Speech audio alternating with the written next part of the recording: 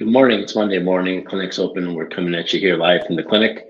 And today's question is asked the chiropractors. I was recently asked by somebody out in the public, how do I know when it's time for me to go to a chiropractor? How does one know when it's time to start becoming a chiropractic patient?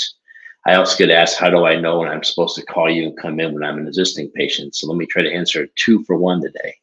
One, how do I know to come in when I'm an existing patient? I usually tell people when you haven't been feeling right for one day and it carries on to the next day, that's a good reason. We all have a bad day, but it's a bad day followed by a worse day or equally as bad day. That's something's in your way of getting better, and that's a reason to give us a call and come on in early. The first question is, how do I know when I should come in and become a chiropractic patient? How do I know that I'm a candidate for chiropractic care? What is it that determines that I should come in and start care? Well, the answer to that question is pretty easy. It's if your health hasn't been there where it's supposed to be. If you've been struggling with health issues, your health hasn't been, you're not hitting your health goals, you feel like you've had a hurdle or something that's kind of blocking the way for you to get better, it's time to give us a call. The longer you wait, the longer maybe this will go away in a couple of days, maybe this will go away in a couple of weeks. I'm not sure what to do here. The longer you wait, the longer it's going to take to get the results you want. So coming in sooner than later is a good way to do it.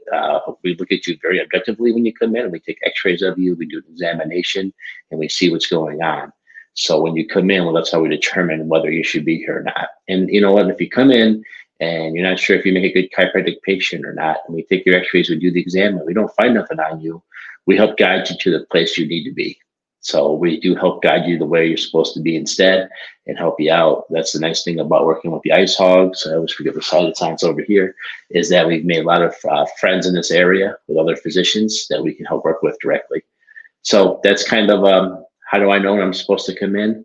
If you've had discomfort for more than one day or it's getting worse, give us a call. If you've never been to a chiropractor before, how do you know when it's time to come in? If you've reached a major hurdle in your health, like you've been trying a lot of different things to get better, and you've been at it trying to get healthier and better, and you're just not getting there, there's an obstacle in your way. And we call that a subluxation here as chiropractors. Your spine's misaligned, and it's causing nerve interference, which is not allowing you to express your full health. We look at that, we get right to the bottom of it. And again, very objectively, we have x-rays and exams to help us discover that. I hope I answered your question. If you have a question, let us know. Shoot us a message, send us an email, give us a call.